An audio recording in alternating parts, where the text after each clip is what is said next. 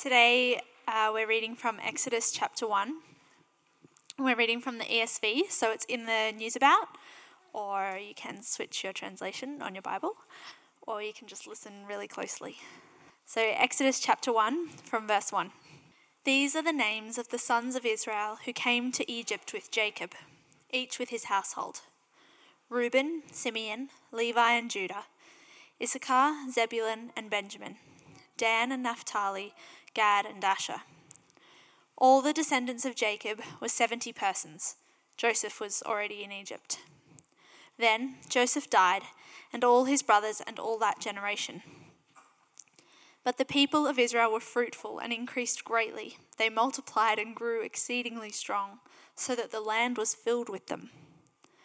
Now there arose a new king over Egypt, who did not know Joseph. And he said to his people, "Behold, the people of Israel are too many and too mighty for us. Come, let us deal shrewdly with them, lest they multiply. And if war breaks out, they join our enemies and fight against us and escape from the land." Therefore they set taskmasters over them to afflict them with heavy burdens. They built for Pharaoh's store cities, Pithom and Ramses. But the more they were oppressed, the more they multiplied and the more they spread abroad. And the Egyptians were in dread of the people of Israel. So they ruthlessly made the people of Israel work as slaves, and made their lives bitter with hard service, in mortar and brick, and in all kinds of work in the field. In all their work, they ruthlessly made them work as slaves.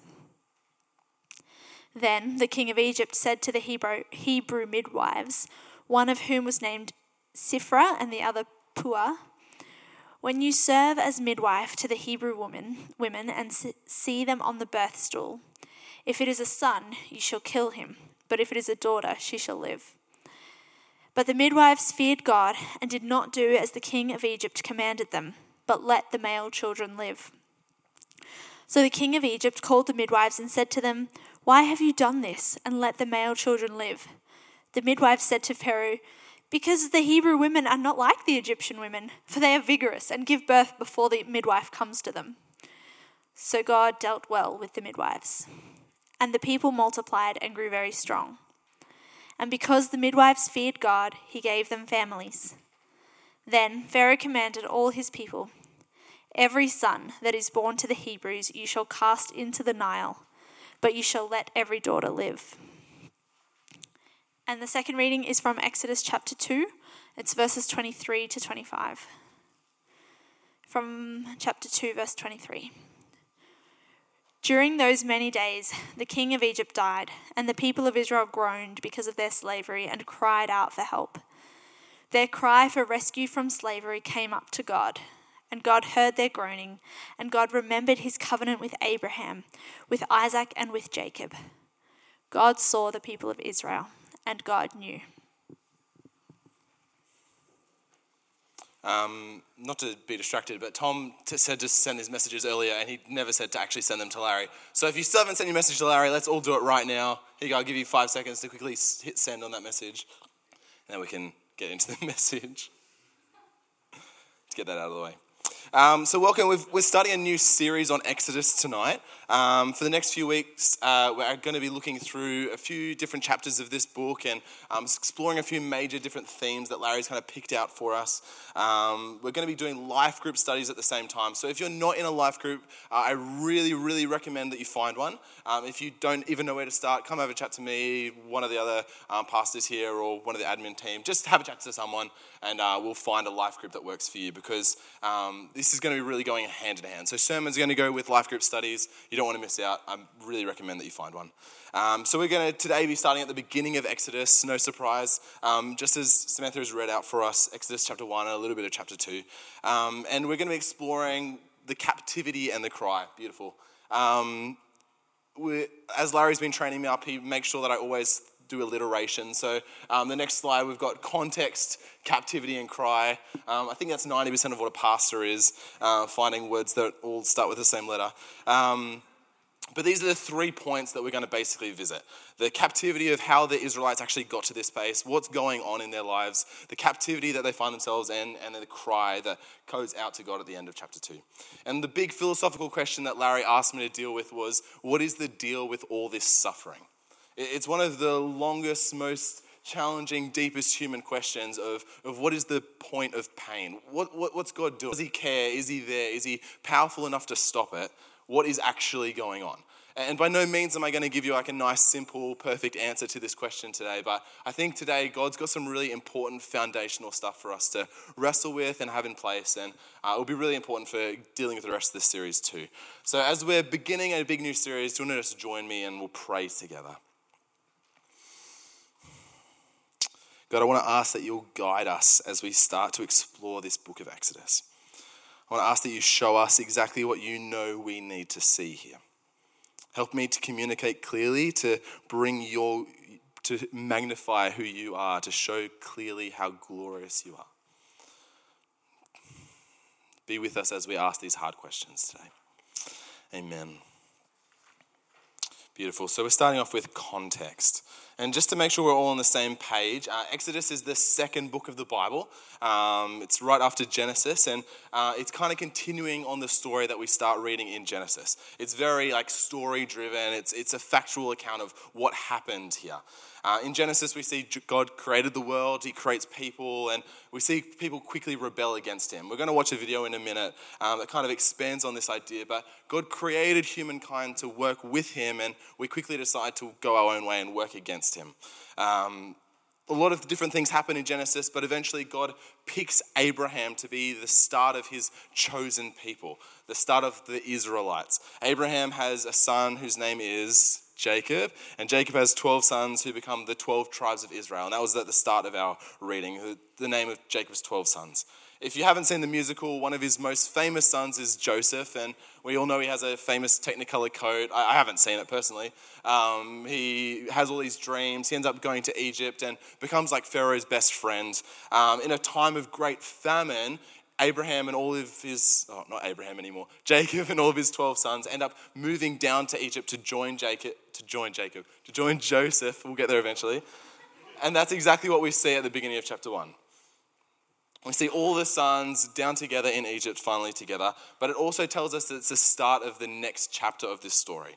In verse 6 it says, "Then Joseph died and all his brothers of that generation, but the people of Israel were fruitful and increased greatly. They multiplied and grew exceedingly strong so that the land was filled with them."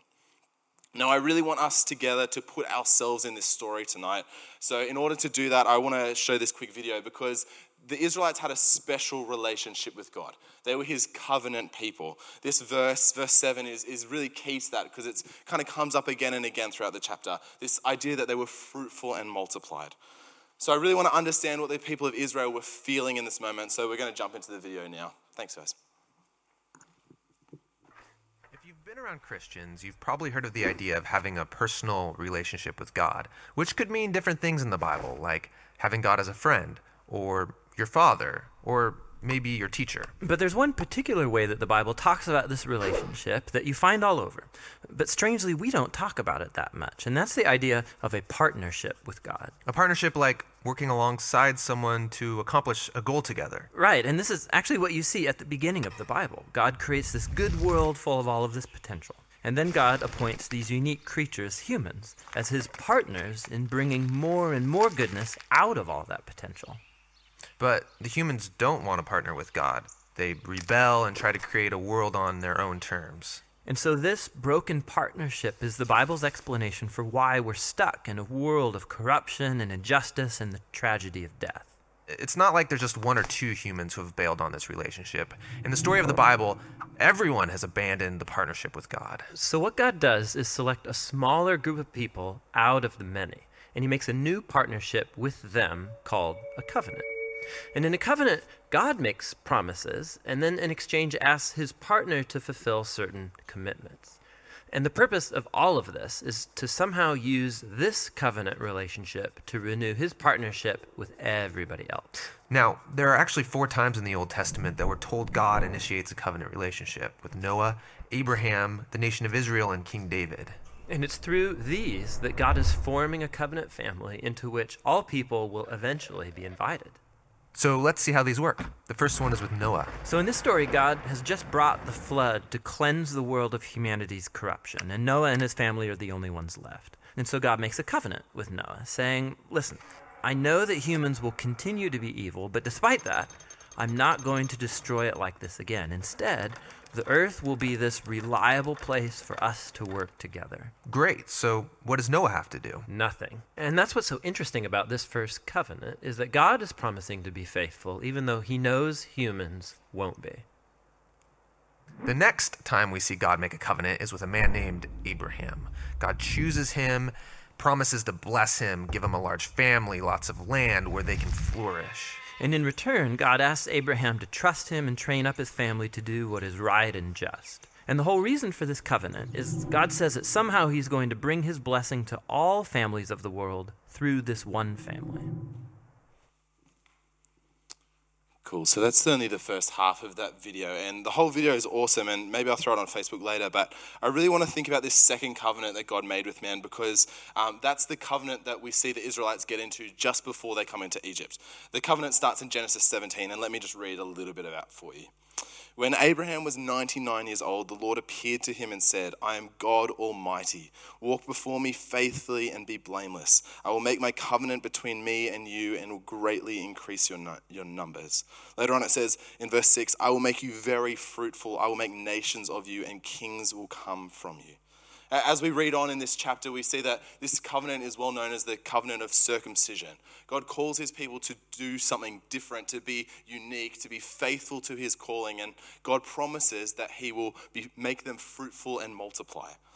And this is the promise that the Israelites are holding on to that almost defines them as they come into this captivity in Egypt.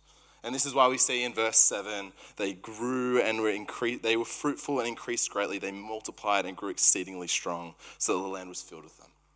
So with that context, let's look at the captivity that we now find them in.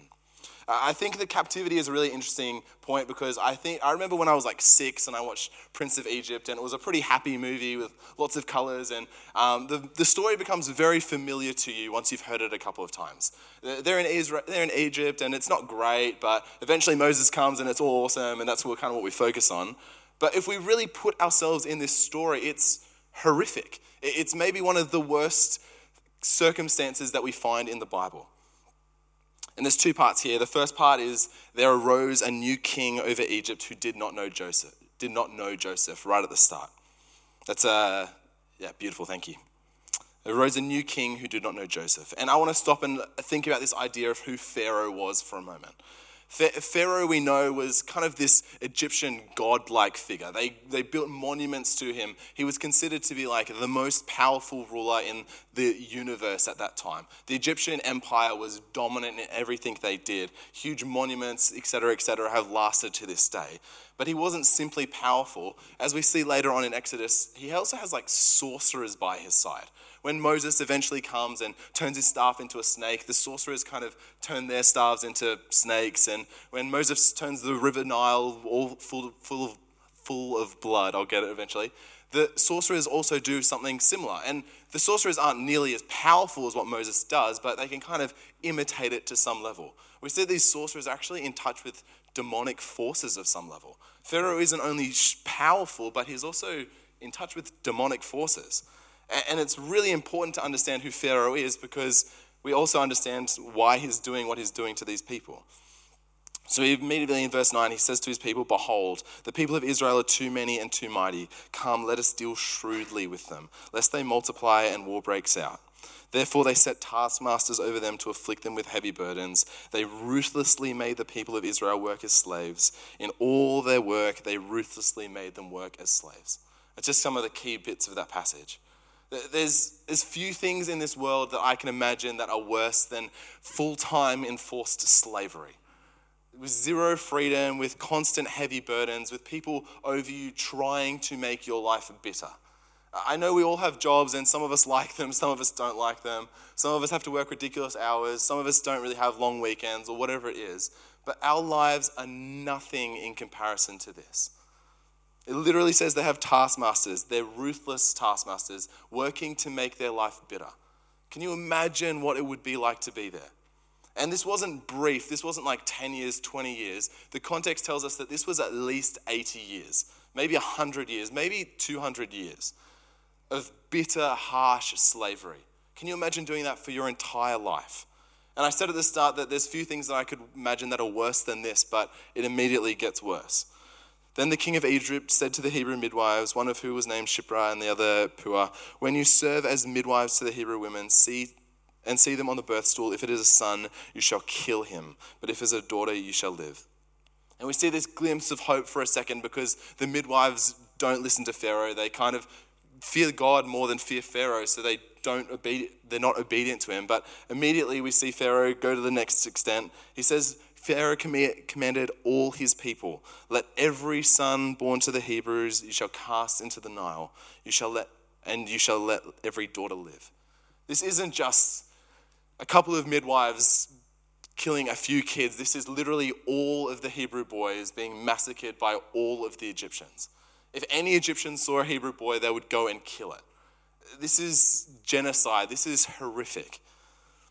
Pharaoh is maybe the worst character that we see in the whole Bible because birth, new life, is one of the most beautiful things we naturally have in this world. It is so exciting celebrating with Amy. It has been so exciting seeing this baby growing in Alana's tummy. It's a miracle. It is out of control beautiful to feel this baby kicking, but to think that I could be stuck in a place where if it's a boy, the culture would try to kill my child is horrific. We see Pharaoh flip upside down the characteristics of good and evil because he wants to get ahead. He wants to advance his own priorities.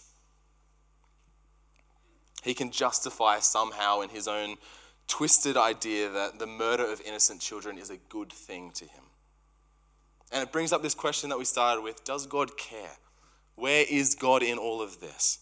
What's he doing? If he's sovereign, then how can he allow Pharaoh to be in power here? And while the situation in Exodus is horrific, I'm about to make it even harder for us because it's not just in Exodus. This problem isn't isolated to this time. It's throughout the entire Bible.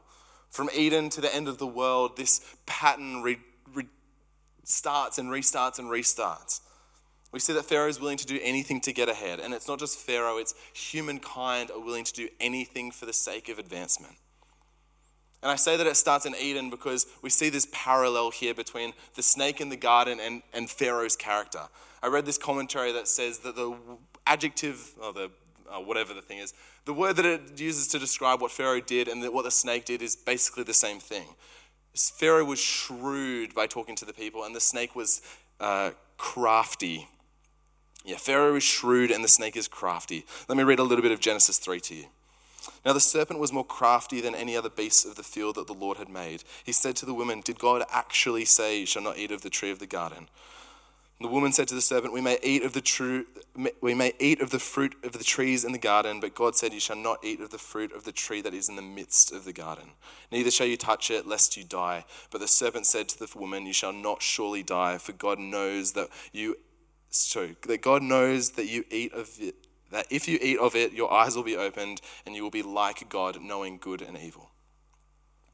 Both characters distort what God says is good and twist it. They do whatever they can to corrupt this idea of goodness, to change it, to work for their own purposes. They try to make us doubt that God is good. What God deems as a blessing, they deem as a curse. And as the video said, as sin enters this world, it corrupts everything. It destroys, it twists, it attempts to turn this world upside down. Eden is ruined. The blessing of multiplication for the Israelites is seen to be a curse.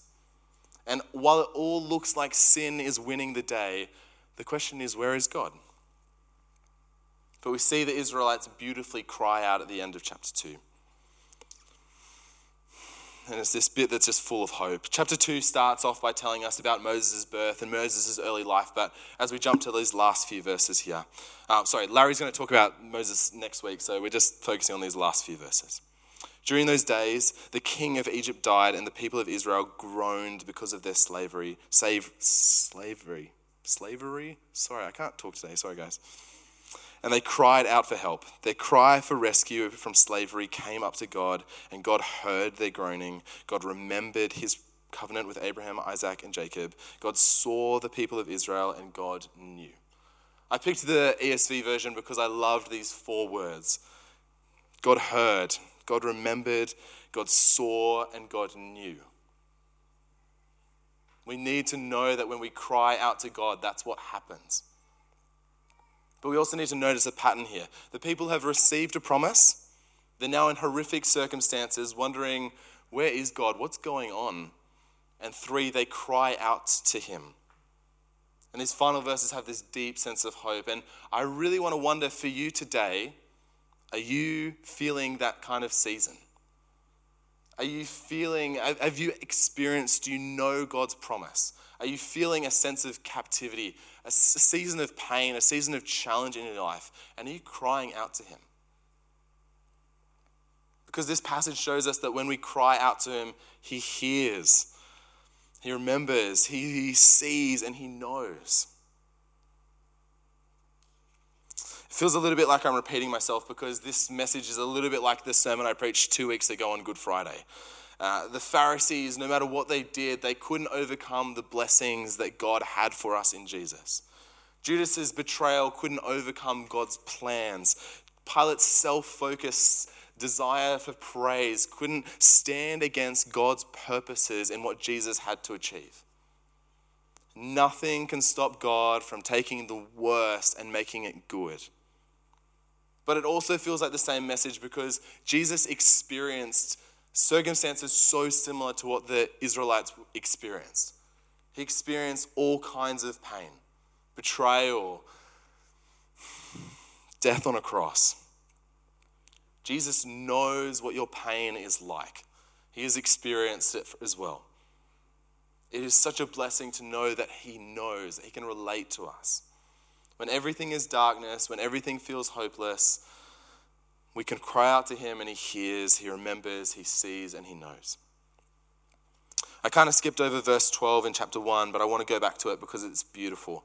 It says that the more they were oppressed, the more that they multiplied, and the more that they spread abroad. I love this idea that God does not need ideal conditions for his blessing to grow. His plans are so much bigger than anything else this world can put in our lives. It's almost in the midst of pain, in the midst of terrible circumstances that the most growth happens. No matter who governs us, no matter what our culture looks like, God is in control and he's working. And I love seeing this in the Bible, and I love seeing it here because it's so clear. So if you're feeling discouraged today, I hope that you can find some rest in knowing who God is. Simply knowing who the God of the Israelites is.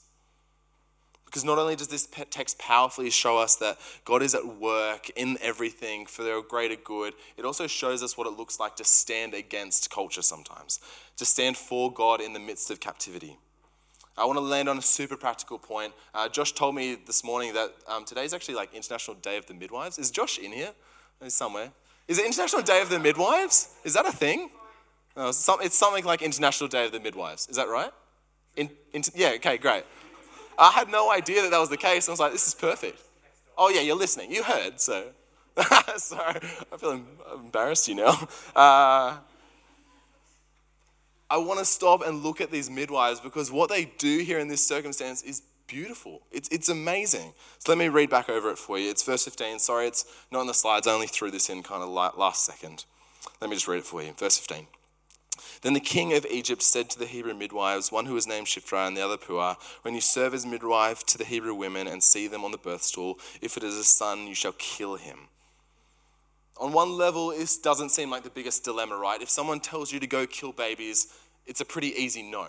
But if we think about who this is that's telling them to do this, it's the king of Egypt. He's basically emperor of the entire world, and he's giving you a direct order. He's saying, go and do this. He has literally unlimited power. No police is going to monitor and make sure that he's doing the right thing. He can do whatever he wants to you. Disobedience to his command probably means death or worse. Obedience to him probably means rewards. Do you listen to him? Do you kill the children? Are you ready to risk literally everything that you have to stand for what's right?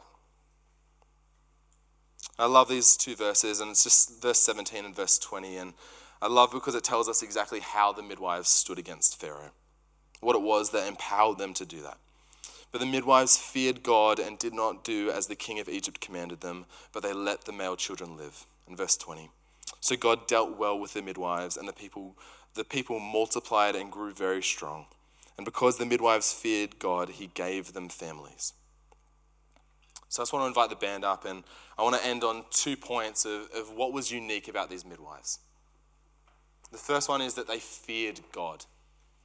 What does it mean in your life to fear God? Do you fear God? That's a huge question for me, and maybe something that you want to wrestle with this week. What does that mean? And the second one is that they stood firm knowing God's promises for them. Do you fear God and do you know his promises? Because that is what's going to empower you to actually stand firm in this culture. Because we all have little pharaohs in our lives that are going to make us want to sell out, to not stand for our faith, to do all kinds of different things, to not be faithful to the creator God, the one who promised us, all kinds of different things. We all have little pharaohs in our lives, and if we're going to stand against them, we need to fear God and know his promises. And if you remember only one promise, let it be this one, Romans 8:28-9. God makes all things work together for the good of those who love him.